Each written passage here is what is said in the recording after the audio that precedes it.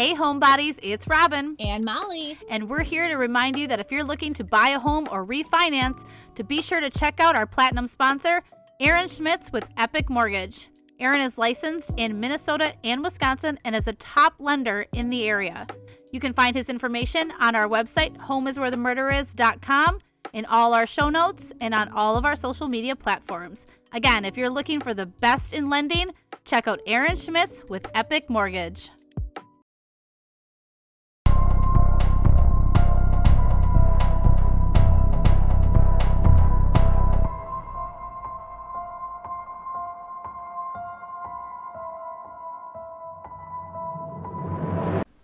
hi, I'm Molly, And I'm Robin. and this is Home is where the murder is. welcome, all of you people. Welcome to our show. Welcome, here we are. Hey, how's everyone's week going? Please all respond at once. 1, 2, 3, go. Wow, Ooh, sounds so like you're good. doing good. Sounds great. I think we probably sound like we have completely lost our minds. We have.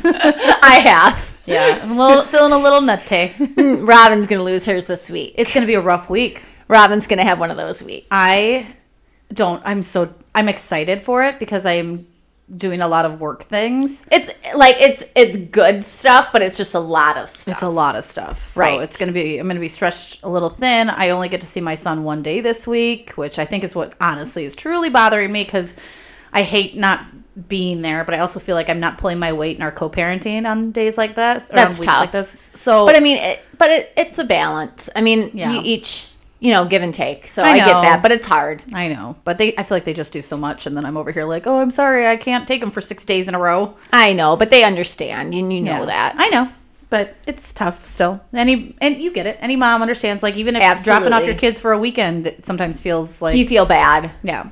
So I don't know. Yep. It'll be fine, and hopefully it goes quick. But yeah, I went to the Packer game yesterday, which was amazing. They actually won. They did. So when we, So the Packers is our NFL team Yep. here in America for the people, because we are listened to in 73 countries now. Yep. Which is really cool. Yeah, we just found that out this morning. Yeah, so that was pretty we were cool. looking at our stats this morning. So 73 countries around the world. yeah. So thank you for that. That's Yeah. really, and really cool. hopefully in all of those countries, not only are you listening to us, but you're also cheering on the Green Bay Packers. The Green Bay Packers. If you are looking for a team to cheer for, the Green Bay Packers are it, because they are a fun team. They are owned by the fans, which Yeah. is really cool. And as a fan, I own them. I own them. Yes. I honestly didn't think about that, but I could walk around saying I own the Green Bay yeah. Packers. Well, I think you have to have like My mom does. yeah, your mom does. Yeah, but I'm like an appendage of my mom. You basically there you go. I'm like the assistant to the regional manager of the Packers of your mom. of my mom. Yeah. Yeah. So, but no, I've now never been to Lambeau where they've lost. So I'm still undefeated, which is, I guess, what we needed. We've lost how many in a row? 3, 4? Yeah, it's been a rough season because we have a new quarterback this year. And he's just getting his stride, Yep. figuring it And out. it takes a little while, so But my mom asked me to go, and I said, well, I've never lost at Lambeau, so they have to pull it together. And they did, and it Yep. was a sloppy game, but it Yeah. was good. and now we're a sports podcast. Oh, yeah. It's just- well, and then anybody that is looking for a team to cheer for, another reason you should cheer for the Packers is because Matt LaFleur is our head coach. Google this guy. He is fine. I mean, And it could be his last year. it will not. I will go wherever he goes. He is gorgeous. Yeah. And that enough is why you should cheer for the Packers. Yeah. So yeah, but that's all I want to say about That's the all Packers. for But I sports. went to that yesterday. That's our little That was pocket of fun. sports. Yeah. So I went to that. That was fun. Yeah. And I'm just it's been a long weekend. Just always doing stuff. Like I just need one of those days where I don't do anything. So Yeah, and you don't get that this week. nope. No. But by the time they listen to this, another Packer game will have already passed. So True. And we don't know what happened. We No. are not fortune I tellers. won't be at that one, so they'll probably lose. There you So. go. But we do want to chat with you guys and let you guys know where we're at episode-wise. So we're over 12,000 downloads, which is good. And I think we're downloading about 2,000 a month. Yep. Very good. Thank you. And yes, so we have our top 5 episodes and we're wondering if you've listened to them yet. Yeah. So here they are. Episode 1, the murder of Johanna Balsavich is our number 1 episode. Number 2 is episode 9, The Murder of Jill Halliburton Sue. Number 3 is The Murders of Bart and Krista Halderson, also the Chandler Halderson case. And number 4 is the John List murders. And number 5 on the list is episode number 8, The Schaffhausen Sisters.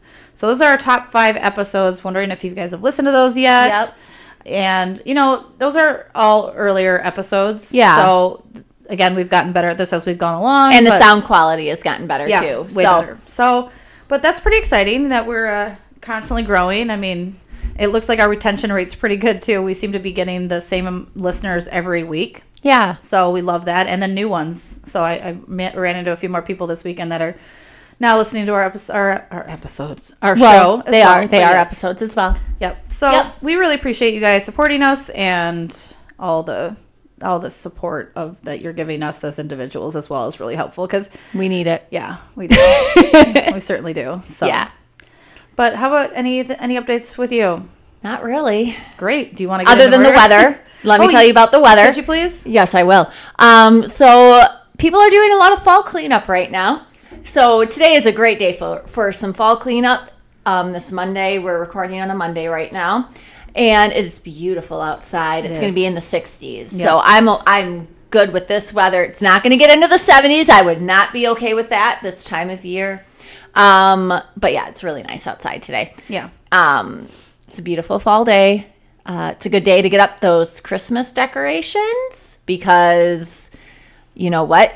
It's going to get into the 40s later this week. So I do want to get my Christmas decorations up just because I'm never home. So I'm like, I got to get it up when I am home. And that's the thing because all of a sudden it's just going to snow. I know. And it's like, I know that and I try to usually wait till after Thanksgiving. But the thing is, I just don't have the time. See, I talk about this with other people. So we are a Halloween decorating family. We don't decorate for fall. I like the spooky season. I like to decorate for Halloween. So when we take down Halloween decorations, like I did this weekend, we will put up Christmas decorations. I don't mess around with Thanksgiving. I am so sorry, Thanksgiving. But I just don't play with you. I don't play with Thanksgiving. I celebrate Thanksgiving in the sense that I will eat turkey on Thanksgiving. But I go straight into Christmas. So I need that holly jolly bowl of jelly Saint Nick in my life right away. You are a lot. I know. I've had coffee. Yeah. But yeah, we don't have fall decorations. So if we take down Halloween, we just put up Christmas. You just reminded me of something. Somebody told me this weekend about our podcast. She's like, I love your podcast. You guys always say no, but yeah. That's a Midwest thing. I know, but I guess 100%. It's funny because she's like, I never noticed it was such a Midwest thing until I started listening to your podcast. It 100% no, but yeah, is. No, but yeah. There's a whole list. There's a meme thing of Midwest. Yeah. It's no, but yeah means yeah. Oh, I know. Yeah, but no means no, or whatever it is. We but know what it means when we're saying it in the Oh, context. absolutely. But it's funny because I never noticed it. No. But then I listened to our last episode and we both do it back and forth. You would say no, but yeah, and I'm like, yeah, no, but yeah. And I'm like, oh. Yeah, we do say it. So yep, that's just it makes me laugh because I don't. Now you're hearing it now you're focusing on it. So I just think that's funny because I'm sure I think people... you just did it. Did you? I think you maybe. Did I? But anyways, I'm gonna try not to do it. No, but yeah, you want to say it. I want to say it though. Oh my gosh, it's such a Midwest thing. It is. So Midwest, again, is the middle of the United States. That seems like an obvious thing, but for the people that are in different countries, yeah. So maybe the people that are in the other 73 countries listening to us, you guys can start saying no, but yeah. And just just confuse everyone around you. Yeah. But it's a very just to Midwest. See the look on their faces when you say it. Yeah. It'd be great. Mm-hmm. But please do. Anywho. But yes, so that is what's going on. Yeah, great updates.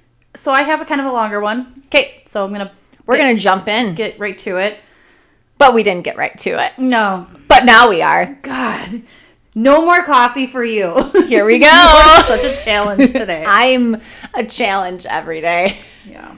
Oh, I did want to say one thing. The last episode that I did, so 2 episodes ago, I ended it by saying that the murder happened in California, but it doesn't. It happens in Texas. So Yeah. I just wanted to correct that.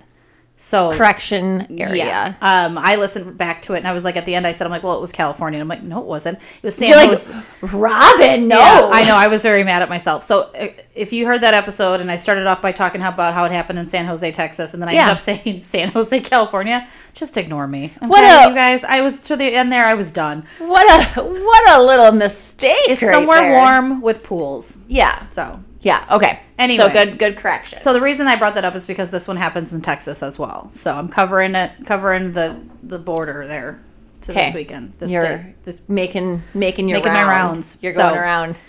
So this is the murder of Manuela Allen.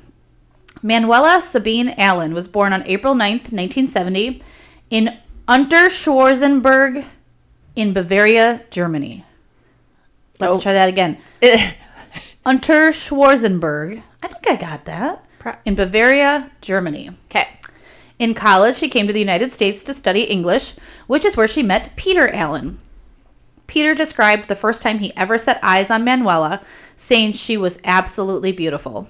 The two fell in love, wed in 1996, and moved to Olney, Texas in 2008. Olney. So it's funny because I watched a Dateline episode on this, and they can all say that word, only. I think my Midwestern tongue doesn't allow me to do it. Okay. So it sounds like I'm saying only, but the L is in front of the N. Okay. So it's only, but I can't say it. Okay. And you caught that right away, so thanks. Yeah. I mean, Midwest. She's over there just smiling. So they moved to Olney, Texas in 2008. Now, this is a small-ass town. Only around 3,000 people. They, as of 2020. So could even be smaller at this point or more. Population issues. Yeah. So essentially, everyone knows everyone. And you become even more popular when you are teaching the youth in the small town, which is what Manuela and Peter did. Manuela taught German and English, and Peter taught math at Olney High School. They were absolutely adored in their professions, and Peter was known as the tough love teacher, and Manuela was the I'll give you the same response, but in a more gentle manner type of person. Kind of like us. Yeah. Sugar and spice? Yep. Yep. Manuela was described as the teacher that could always be heard laughing or having fun with her students. There wasn't a soul in that school that didn't adore her.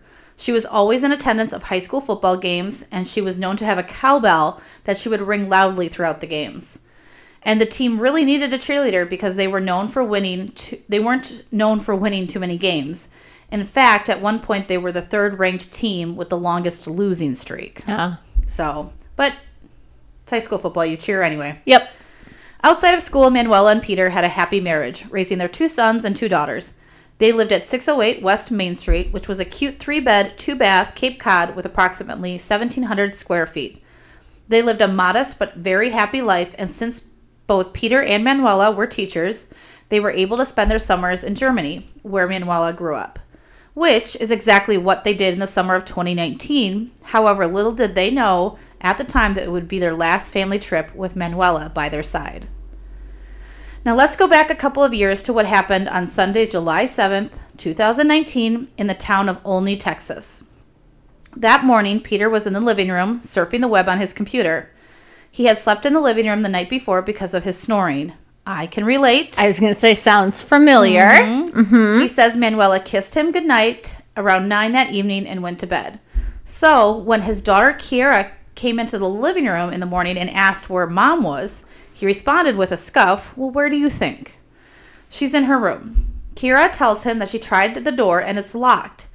So he tells her to go around the back and go through the garage door.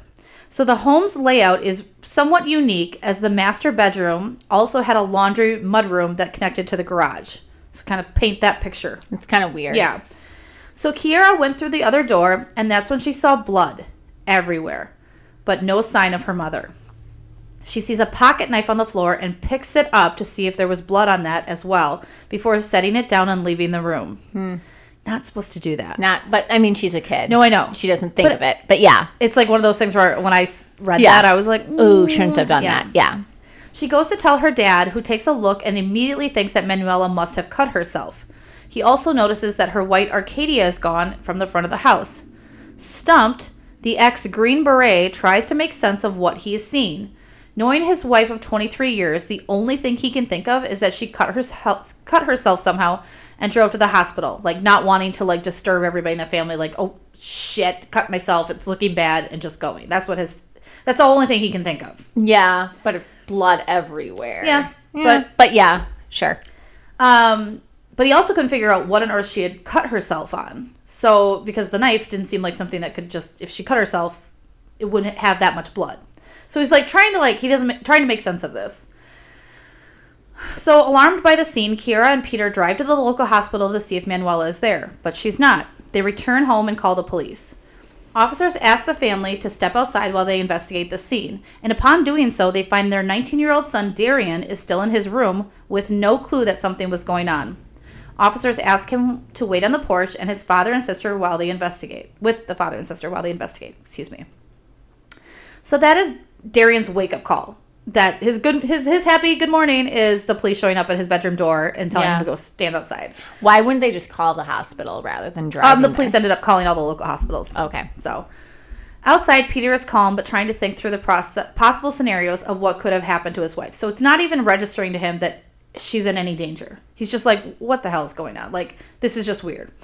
And there is an interview with him online where they're like, he's very calm and everything, but he was a Green Beret. He doesn't freak out. He thinks things through, tries to find a logical solution to it. So police return and say they have tried contacting Manuela with no luck and have tried all the nearby hospitals and there's no sign of her. Officers begin to put a plan in place by trying to track down her car and pin her phone. The realization begins to set in for Peter that something bad may have happened to his wife. And for one of the few times in his life, he got actually very scared. He pushed down his fear, though, and began trying to figure out how he was going to find his wife. Now, it has become apparent to law enforcement at this point that they have a crime scene on their hands. The bedroom had pools of blood and drag marks on the floor. It also looks like whoever was being dragged had tried to grab onto the door frame, but was unsuccessful. Yeah, that's what I was wondering. I'm like, if there's lots of blood. Yeah. I'm like. The bed was missing the sheets, and they found drag marks in the laundry room leading into the garage. They also found a bloody footprint in the kitchen and more blood in the hallway. They immediately put out an APB for Manuela's white Arcadia and take Peter and the kids down to the station to get their statements. As the crime scene tape goes up around the home, local resident and police lieutenant David Wilk stops by the home to find out what's going on. Lieutenant Wilk works for the neighboring county, but knows the Allen family well. He is told that Mrs. Allen is missing and it doesn't look good for her, that she was either killed in the bedroom or gravely injured. The rush was on to find the beloved 49-year-old teacher. Down at the station, Texas Rangers are called in to assist with the investigation. Because remember, this is a small town, so they had to call in the big guns. Yeah, they don't deal with things like this. Yep. Yeah. So 16-year-old Kiera gives her statement and says she had gotten home from her boyfriend's house around 11:50 p.m. She says Peter opened the door to let her in and then went back to the couch, and she assumed her mom was in her room. Kiera then went into her room where she FaceTimed her boyfriend until she fell asleep. Ah, young love. No kidding, yep. Kiera said she woke up around 8:45 a.m. to go to the gym, and when she went to put her clothes in the washing machine, that's when she saw that her mom's door was locked. Now, something to note is that Kiera's room is right next to her mother's. So if there was a struggle in that room, it's surprising that she didn't hear it. Peter tells detectives that he slept on the couch that night and hadn't heard anything out of the norm. He does say that around 5 a.m. he thought he heard his wife's car start, but he didn't think anything of it because she was probably just going to get coffee or something. Now, where David is within the house is about 20 feet from where Manuela was sleeping, and he heard nothing. So that's where law enforcement's kind of like, you were in the living room, your wife was in her bedroom, and you heard nothing. Yeah. So overall, law enforcement is just floored that no one in this small home heard a struggle in that bedroom. Okay? As the crime scene tape... Oh, I'm sorry. Did I just read that? Oh, I moved my finger down. Yeah. Sorry. My bad, guys. My bad. So, Detective Wilkes, now that he works for the neighboring county, he's going to go look around the area for Mrs. Allen. And he is asked to go to a swimming area called Lake Cooper to see if maybe her car was there. Upon arrival, he sees her SUV. Oh. So again, now this is the lieutenant that knows this family well, too. So looking over the vehicle, he notices that there is no one in the vehicle, but he does see a brown smear that looked to be dry blood. He calls in the tag, and it is confirmed that it is Manuela's vehicle. So Lieutenant Wilk begins to look around the area, and he notices some fabric. He heads closer to it, and that's when he discovers the dead body of Manuela Allen. He calls it to the dispatch within minutes. Texas Rangers are on the scene. Now, there's a Dateline episode about this, and they have a lot of the police recordings. Yeah. And when he calls this into dispatch, remember, small town. Yeah. He says, yep, this is Manuela Allen. And the dispatcher goes, oh, no. So, like, everyone knows them. Yeah. Like, you really feel it. Yeah. And I don't like it. Yeah. Okay. So, meanwhile, Peter is still speaking with detectives when there is a knock at the door. The detective steps out and is informed that Manuela was found deceased and that it was indeed a homicide. The detective now has to break the news to the husband, and in the back of his mind, he's wondering, am I telling a loving husband that his wife's been murdered, or am I talking to the killer? Right. He goes back into the room and informs Peter that his wife is dead. Peter begins to cry and tells him that he wants to be the one to tell his children. He gathers them all up in a group hug, tells them that someone had broken into the house, attacked their mother while she was sleeping, drove away with her, and they found her body next to her car. Now, the detectives kept the cameras rolling as they wanted to see the reactions of everyone. I listened to it on the Dateline podcast, and it is so sad. You can hear the gasps for air in their crying, which tells you just how much this hurts. Yeah. Kiara had fallen to the floor. Peter was in shambles. But Darian was away from them in some sort of daze. Yeah. When asked about his reaction, he said he felt like all the air had gotten sucked out of him. He had a hard time believing that this was real, but to investigators, it made them question his innocence. They pulled him aside to talk with him, and he was shaking, which only made detectives more suspicious. Was he shaking because his mother was murdered, or was he shaking because he had something to do with it? Yeah. Darian tells investigators that he had gotten home from a friend's house around 11:30 p.m. He said he couldn't sleep, so he spent the entire night playing video games. He says that between 3 a.m. and 5 a.m., he heard some rustling in the kitchen, but he thought it was just his dad getting a snack. Other than that, he heard nothing. Peter and Manuela's oldest son, William, was interviewed, but he was cleared right away because he did not live at the home and he had no motive. They also interviewed their daughter, Melanie, who was cleared as she was on a weekend trip with friends at the time of the murder. Now, she had already graduated and she was going to be going on to college. Okay. But she still had a room there. She just wasn't there that night. Like everyone else who knew Manuela, she didn't know anyone that would want to hurt her mother. Yeah. So, obviously at this point, they are zeroing in right now on Damien and Peter. Yeah. Okay. Back where Manuela's body was found, investigators find that she had been stabbed repeatedly and shot once. Her killer took the time to cover up her face with plants. Around the scene, they found a footprint in the mud by the car and bike tracks leaving the scene. That Sunday night, the family stayed at a friend's Airbnb, and news of Mrs. Allen's murder spread throughout the town. Everyone was devastated and just couldn't believe that someone would do this to such a wonderful woman. It had to be someone that didn't know how amazing she was. Like, they could not imagine anyone doing this. Right. Why? Like, there would be no reason. And, like, people are talking, it had to have been a stranger. But police believed the opposite. Police believed that it was somebody that knew her well because they were able to get in their home, move around, no problem, and then they covered up her face. Yeah. So all eyes are on the people that were in that home that night. Yeah.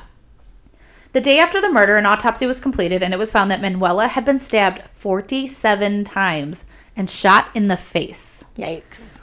She also had signs that whoever attacked her had tried to strangle her, and they noted that some of her stab wounds were to the back of her head. So, like, when she was on her stomach. Yeah. Just crazy. This was a very violent attack, and it made the police believe that there was a lot of rage behind it. After reviewing the evidence of both crime scenes, investigators found the bloody footprints were made by someone wearing socks.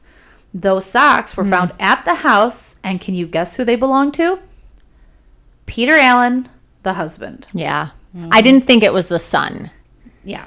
Because it's always the husband. Well, and, like, I didn't think that his reaction was out of the ordinary, honestly. Yeah. Because, like, him just, like, kind of retreating and, like, having the air knocked out of him, that seems 100%. like a normal reaction. Well, and I left me. this part out of it, but in the Dateline episode, he does explain his reaction. Yeah. So it was just shock. Right. And that seems like a shocked reaction. Like, how would, I mean, like, Yeah. That seems like a shock reaction. And law enforcement said that they had to look at everything from both sides. Like, they're like, is this reaction because you are in shock that you lost your mom, or are you scared that you're going to get caught? Right. Like, it's tough. I mean, I really saw a different side of law enforcement during these interviews with them, because they're like, we had to cover every basis, and we live in a small town. So, like, the Rangers that they were calling in was because there's relationships here.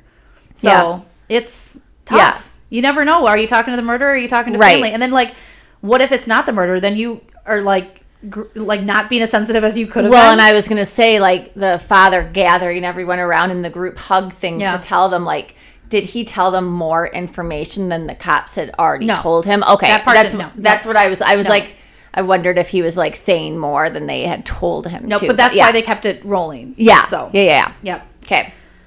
So the big question on the minds of investigators was, how could 3 people in the small house not hear Manuela being violently attacked in her bedroom? Police were ready to get answers from Peter, so they brought him back in for questioning, and they grilled him for 5 hours. Law enforcement thinks he's guilty, and they were going to get him to crack, but he doesn't. Peter talks about how hard life has become since his wife was killed and all the emotions he continues to go through, how he himself wants to kill whoever did this to his wife. But Rangers turn the table on him and tell him that they think he knows what happened, that he killed his wife. Peter remains calm and just continues to repeat himself, I did not kill my wife. Rangers ask him, so why would someone put on your socks and walk through her blood? His response, I have no idea. After the hours of interrogation, Peter is free to go, and investigators can't tell if he is telling the truth or if he's just so well trained to stay calm due to his military training. Yeah. They were real hung up on the bloody sock. The fact that he saw all that blood and thought she cut herself, that whoever did this knew exactly where her keys were hanging, and the fact that not one person heard the attack.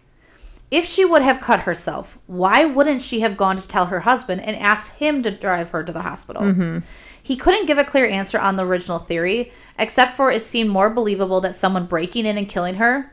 And he believed that his theory that she cut herself and drove to the hospital was more believable than someone breaking in and murdering his wife and then taking her body away. Right. To him, that was just like ridiculous. Well, and I mean, and I understand the daughter seeing the blood and not understanding the amount, but if he was in the military and he saw that amount of blood, he should have known. Right.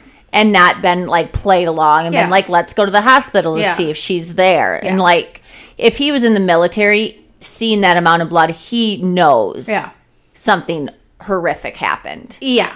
Yes. So, with the assumption that Peter did this, but not getting anywhere with a confession, detectives continued on with their investigation. The town, meanwhile, had run loose with the gossip. Social media was covered with people saying that Peter did this or that maybe Darian did this.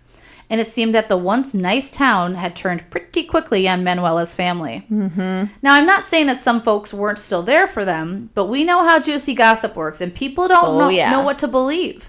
I mean, when I get a piece of juicy gossip, I'm running with it. Or you're searching Facebook, or you're looking at things to see what other people are saying. Yeah, I've got my theories, and I go with them, and it is what it is. It's gossip. Love it. Now, almost a week has passed since Manuela was killed, and the anger of losing her and being accused of her murder started to build up inside of Peter. He was ready to investigate this himself. He had Darian go inside the bedroom and scream as loud as he could while Peter sat on the couch. He did, and he heard just a tiny noise, not enough to be alarming. They switched roles, and Darian sat on the couch, and he too could only hear a slight sound. Also, at the time of the murder, the TV was on, so any noise at all would have gone undetected. So, with this information, it very well may have not been done by someone in the home. But who else knew this family and would want to harm Manuela? Something else that was noted by Peter's best friend, Vern, who was a former police chief, was that blood trails seemed to make a stop at Melanie's bedroom. Remember Aunt Melanie? Daughter number 2? Yeah. The one who was not inside the home? This made Vern think that Melanie knows the person that killed her mother. So the blood trail walks from the master bedroom, Manuela's bedroom, to Melanie's front door, and then back. Okay? The daughter, But never went into it. Never went into it, just stopped at it. So, being back in the house and knowing that the killer was still out there, the family was very cautious and made sure their home was secure and they were protected in case that person decided to come back. So, the 3 members of this family inside the home, plus now Melanie, all believe that Peter didn't kill Manuela. So, they're freaking out. They're like not sleeping. They're like, this guy could come back. Yeah. I mean, it's kind of scary. And they're in their home where their mother was murdered. So, it's a little much. Yeah. I mean, I wouldn't want to be there. Nope. So, now the investigation is ongoing, and evidence from the scenes is being tested. DNA, fingerprints, etc. is all being processed. But then someone comes forward with what could be a break in the case. A worker at Lake Cooper, so like somebody that works to keep the lake clean and things like that, tells law enforcement that the morning of the murder, he saw a bicycle go by. And he thought that was strange because he never sees people on bikes out there. Yeah. Downside to this was the worker did not get a good look at who was on the bicycle. Right. But essentially, there was a bike track leading away from the body. This very well could have been the killer. Yeah. Detectives went to the Allen home and began checking the family's bike tires. None of the tires matched what was at the scene. For the first time, they started to actually think that maybe someone else did this. I mean, I know that they really think that Peter did it, but like they should have been looking. Yeah. I don't think they ever not did, but I think they were just... Yeah. They were trying to build their case against Peter the entire time without realizing they weren't actually building their case against Peter. Yeah. So they started to dig deeper. What would make the Allens be a target? Nice family. Everyone knows them. Modest home. Like, what could make them a target? And when they asked themselves that question, they began to think that maybe Mr. Allen's gun collection was what the killer was after, and Manuela just happened to get in the way. So Mr. Allen, Peter, had this rare gun collection, and everyone in town knew that he was a rare gun collector, okay? So the family had just returned home from their summer vacation the day prior in Germany, and it's possible that whoever broke into the home thought they were still in Germany. So if he was caught off guard by Manuela and she knew who he was, he may have thought murdering her was the only option. With this new way of thinking, investigators began to look into who knew the family well enough to know his way around the home, and who knew about the gun collection, and who would have known that they were gone. So they have a bunch of information. They got to put it together. They ran a search and came across a recent gun burglary that was committed by a young man by the name of Corey Taylor. Investigators went to pay him a visit, and upon arrival, they found a bike that they knew very well could have matched the tracks at the beach. Oh. First thing investigators wanted to know was, whose bike was that? Corey answered his door and responded with, that belongs to Julius Mullins. You know, Julius Mullins. Yep. Detectives have no idea who Julius Mullins is. Who the heck is Julius Mullins? But everyone who attended only high school football games did. He was number 3 on the team and was a running back. His dad said that Julius, so this is Julius's dad, said that Julius had a very high level of ADHD and some mental health issues, which he and his wife worked hard to get him the help he needed. However, in junior high, Julius began to get into trouble and would eventually serve some time in juvenile detention. By sophomore year, he was not doing well in school, but was an outstanding football player. Now, how did Julius fit into the Allen family? Well, he was once taken in by the Allens as he needed some help getting back on his feet. Manuela apparently invested a lot of time into helping Julius and really wanted to see him succeed. At this time, he was also dating Manuela's and Peter's daughter, Melanie. Their relationship was described as an intense first teenage love, as most are. After a year of dating, Melanie broke up with Julius, and that apparently didn't sit well with him. He detached from his friends, began drinking, skipping school, and smoking marijuana. At one point, he was charged with marijuana possession, and his father told him to shape up or ship out. Since Julius had no intentions of shaping up, he left and would bounce around from place to place, sleeping at the school or at his friend Corey's house, which leads us up to why his bicycle was found at Corey's. They extend a formal invite for Corey to join him at the police station, which he accepts. Sir, would you please join us? Why, I would love to. I said it like that because when I was reading about this, the reporter said they invited him to the police station. And I'm like, you know, what if it was more like that? Like, sir, would you like to join us? Like in Cinderella when the people from the palace show up with an invitation. Yeah. You are formally invited, madam. Like it's on a pillow. Like, oh, you have been asked to attend. Yeah. So good for him. He got invited. He's like, I have been waiting for this day. Right. He tells detectives that he knows nothing about the murder and that he had never even been to the Allen home.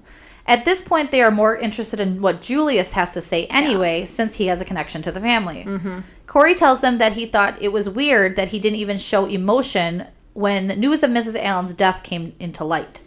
When investigators ask Corey if he thinks Julius had anything to do with the murder, he responds with, he might have had something to do with it because he knows the house and he knows where everything's at. Yeah. Yes, Corey. Yep. Now, police are highly suspecting Julius at this point, but so is the family. Days after the murder, Julius was trying to comfort his ex-girlfriend, Melanie. You know, be that person she could come to. Be there. Be like, hey, I heard. I'm so sorry. Do you need anything? You want me to come over? A little snuggle? Would a snuggle help? Yeah. Yep. Melanie was annoyed by this, and that's when the family started to wonder if maybe he had killed Manuela to somehow weasel his way back in as a comfort to Melanie. Yep. Darian had also said that he knew he was still very much in love with Melanie and had been trying to get her back. Could a love-scorned teen be the reason that Manuela Allen lost her life? It was time to talk to Julius and find out. I bet you Julius did not want that formal invite to the police station. He said, I decline. Thank you, though. Thank you. So in the interrogation room, Julius talks about how great Mrs. Allen was to him and that he looked at her like a second mother. He said he knew that Mr. Allen didn't like him much, but there weren't a lot of issues there. It was just one of those things, as Peter described it, like, that's not the person we want dating our daughter, but we're not going to do anything because if we try to, they're just going to push back. Yep. Which is so true. Which we've seen how that goes in past cases. Absolutely. So he said that he still has feelings for Melanie and he hoped they would get back together. However, he also knew that Melanie was not having it and that she was pointing the finger at him as being the murderer. So he's like, I love her, but she also thinks I murdered her mom. So that's probably not going to work out. Right. Apparently, Melanie had lashed out against him via text message, accusing him of killing her mother. After they were done questioning him, they requested a sample of his DNA, which he willingly gave. Well, at least he's cooperating. Yep. The next day, Julius was arrested and charged with murder due to the shoes he was wearing matching the footprint at the beach and the tire tracks from the beach matching his tires on his bike. So the next day, they're like, they got enough evidence on him. Yeah. This kid was at the crime scene. Yeah. Both crime scenes.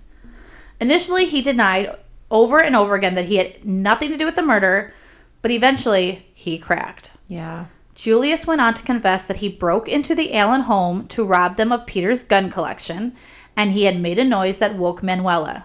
At that moment, he freaked out because she recognized him and he did not want to go to jail. So he jumped on top of her and started stabbing and attacking her. She tried to run away and he threw her to the ground and started to strangle her. He then went to the kitchen to grab her keys, came back to the room, and dragged her body through the garage and to her car. He drove her body to the lake, shot her, and then covered her face up with leaves before riding away on his bike that he had put in the car when loading up her body. With that confession, 18-year-old Julius Mullen was charged with the murder of Manuela Allen. Wow. That escalated quickly. Yeah, no kidding. Because and I'm sure that she would have just been like, what are you doing? What are you doing? Go home. Yeah. Go home. We'll talk about this in the morning. Yeah. Yeah. Because apparently she was a very loving. And she wanted him to do well and change his life too. Yeah. Talk about biting the hand that feeds. She probably wouldn't have even called the cops on him. I honestly don't think so. From everything I read and what I saw in the Dateline episode, I don't think she would have either. Yeah. So, but we aren't done. Investigators have thought since the beginning that whoever killed Manuela didn't act alone. So they wanted to know, if someone helped Julius, who was it? After constant pressure from law enforcement, Julius finally admitted that he was told to murder Mrs. Allen by none other than her husband, Peter. Oh. Mm-hmm. He says that he was at the convenience store down the road when Peter Allen showed up and told him to get into the car. He said Peter put a gun to him and said, "You're going to kill my wife or I'll kill your whole family." And Julius didn't want his family to die, so he did what he was told. He says that Peter told him he would leave a butterfly knife out for him and he would use that to kill her. He said during the entire attack, Peter was awake on the couch, that he watched him do it. Now, when I heard this, I was like, how could he watch you do this if he's sitting on the couch? Well, and like, what evidence do we have of this happening too? Well, that's, yeah. It's just funny how I was like listening to this and I'm like, I like stopped it. I'm like, wait a minute. This is in his words. Yeah. He watched him do it, but he was sitting on the couch, and based off of the layout of the house, that doesn't work. So investigators immediately thought the same thing, and they immediately questioned him, like, how could he have watched you do this if he was sitting on the couch? And he quickly changes his story to, well, he knew I was there. He also went on to say that Mr. Allen helped put the body in the car. During this interview, you can hear Julius sniffling and how he gets defensive when he says that he didn't have a choice. That Mr. Allen was going to kill his whole family if he didn't kill his wife. So he's very emotional, like, I did what I had to do to protect my family. You don't understand. You weren't there. And he becomes aggressive. So they know who killed Manuela, but they needed to prove that Peter was a part of the plot. Yeah. They began looking into Julius's claims about meeting at the convenience store. Video footage shows that never happened. Right. There was never any phone calls, text messages, or social media communication between them. And that bloody sock that belonged to Peter, it turned out to have Julius's DNA on it. So the only thing linking Peter to this murder was the murderer himself. It had become clear that Peter was once again not involved with the murder of his wife. So why would Julius say that he was? Yeah. The murdering little stink bug himself came clean to Dateline. So this was really cool to see. He agreed to an interview with Dateline and just sang like a canary. He made up the claims about Peter to try to get a lesser sentence. Yeah. To me, this shows exactly how cruel Julius is. He's not some kid that made a mistake. He's evil. Peter is struggling to accept his wife was murdered, the love of his life. He's now the only parent his children have left, and this shithead tries to blame the murder on him. Well, and also, like, before they got Julius, like, they were trying to pin this on Peter, and I'm sure that he was seeing that too. He was trying to take that and use that against him. You know what I mean? So I'm sure that he was like, well, people already think Peter had something to do with this. I'm sure I can bring him into Absolutely. it. Yeah. And it's just like, to me, he's been through so much. Yeah. And then they finally capture this guy, and then this little shit's like, I'm still going to take this guy down with me. Like, what did Peter Allen ever do to you so badly that you would do that? It made me so angry. Well, and part of me wonders, did he ever have him in school? Maybe he didn't get along with him in school. Maybe. You know what I mean? Or maybe they had some sort of run-in at school or two. I don't know. Yeah. So, since Julius confessed, he didn't go to trial. So that was nice. At least the family didn't have to get put through hearing everything. He was sentenced to 55 years for the murder, 20 years for tampering with evidence, and 20 years for burglary of a habitation, also known as a home. Habitation. I know. I saw that. I'm gonna call my house a habitation. I'm like, I will leave that in there, but yeah. Is that what they do in Texas? Is that what they call them in Texas? Habitations. You're not a realtor. You're a habitation finder. Yeah. His sentences will run concurrent with 318 days credit for time served. He entered prison at the age of 19 and will be eligible for parole in 2047 at the age of 47. That's so young still. Mm-hmm. If he is not paroled, he will be in jail until July 14th, 2074, at which he will be 74 years old. I mean, he can still get out and live some life then. Yeah. Normally, age does not play a factor in my mind, but I gotta say, I don't think this guy deserves a second chance. Nah. He killed a woman who cared about him in a vicious manner, then tried to comfort the family, then tried to blame it on the victim's husband. He may be young, but he's a bad egg, and until Manuela gets a second chance at life, I really don't think he should. You know, he was young, but he was old enough. Yeah. Also, when he spoke to Dateline, he told them that he was trying to rob them, but she woke up and he got scared, so he killed her. And I don't believe that. I think it was revenge because he was mad at Melanie for not going back out with him again. Yeah. I think. Do you think he was going there to get Melanie instead? I don't. Okay. I think that it was, he knew she was gone, but I think he wanted to hurt her. But why do you think he went to her door then? I think he wanted to kill Manuela to be able to be that rock for Melanie. Yeah. And show that he But if he knew that she wasn't there, why do you think he went to her door? Just to like a feeling, maybe. Just like to, yeah, I don't know, like it's kind of weird. I mean, because there was no blood evidence like on the door or anything. It looked like it just stopped there. So yeah, I can't put myself in that guy's brain one bit, because everything he does is to me just nuts. Yeah. So so then you have to think about poor Melanie. Yeah. Because I can't imagine this sat easy for her. And from what her brother Darian says, she's filled with guilt. Yeah. And I hate that, because she doesn't deserve that. No, not at all. Just because you don't want to date someone doesn't mean that. Yeah. Yeah. And from what I've read about Manuela, I know that there's no way she would want her daughter to feel guilty. Yeah. That woman, and I'm going to read a little bit from her obituary so you can hear how wonderful she was to this community. But without even knowing her, I am telling you, that woman would have taken a death over and over and over again for her family to make sure that they never are harmed. Like, this woman would go, I mean, I'm telling you, she would have taken any sort of beating to save her children. Yeah. And done anything for them. So she just was one in a million. Yeah. So, and it's kind of crazy because, like, I never met her, but she had this smile that just, I don't want to say lit up a room, but you just, like, I think if we would have saw her on the street. The death sentence. No, right I know. I know. She's the type of person where if you saw her walking down the street, right, you would know that she's just a kind human being. She's one of those people. I'm going to share her photos and everything when this episode airs, and she's a beautiful, kind-looking human being. Yeah. It kind of makes me sad that I never got to know her. Yeah. So, on another note, this is also one of those cases, though, where the victim's family was incredibly devastated by this act, but also the murderer's family. I bet. Julius didn't come from a bad family either. Well, it sounded like they were trying to get him this help. They were trying to do what they could for him. Yep.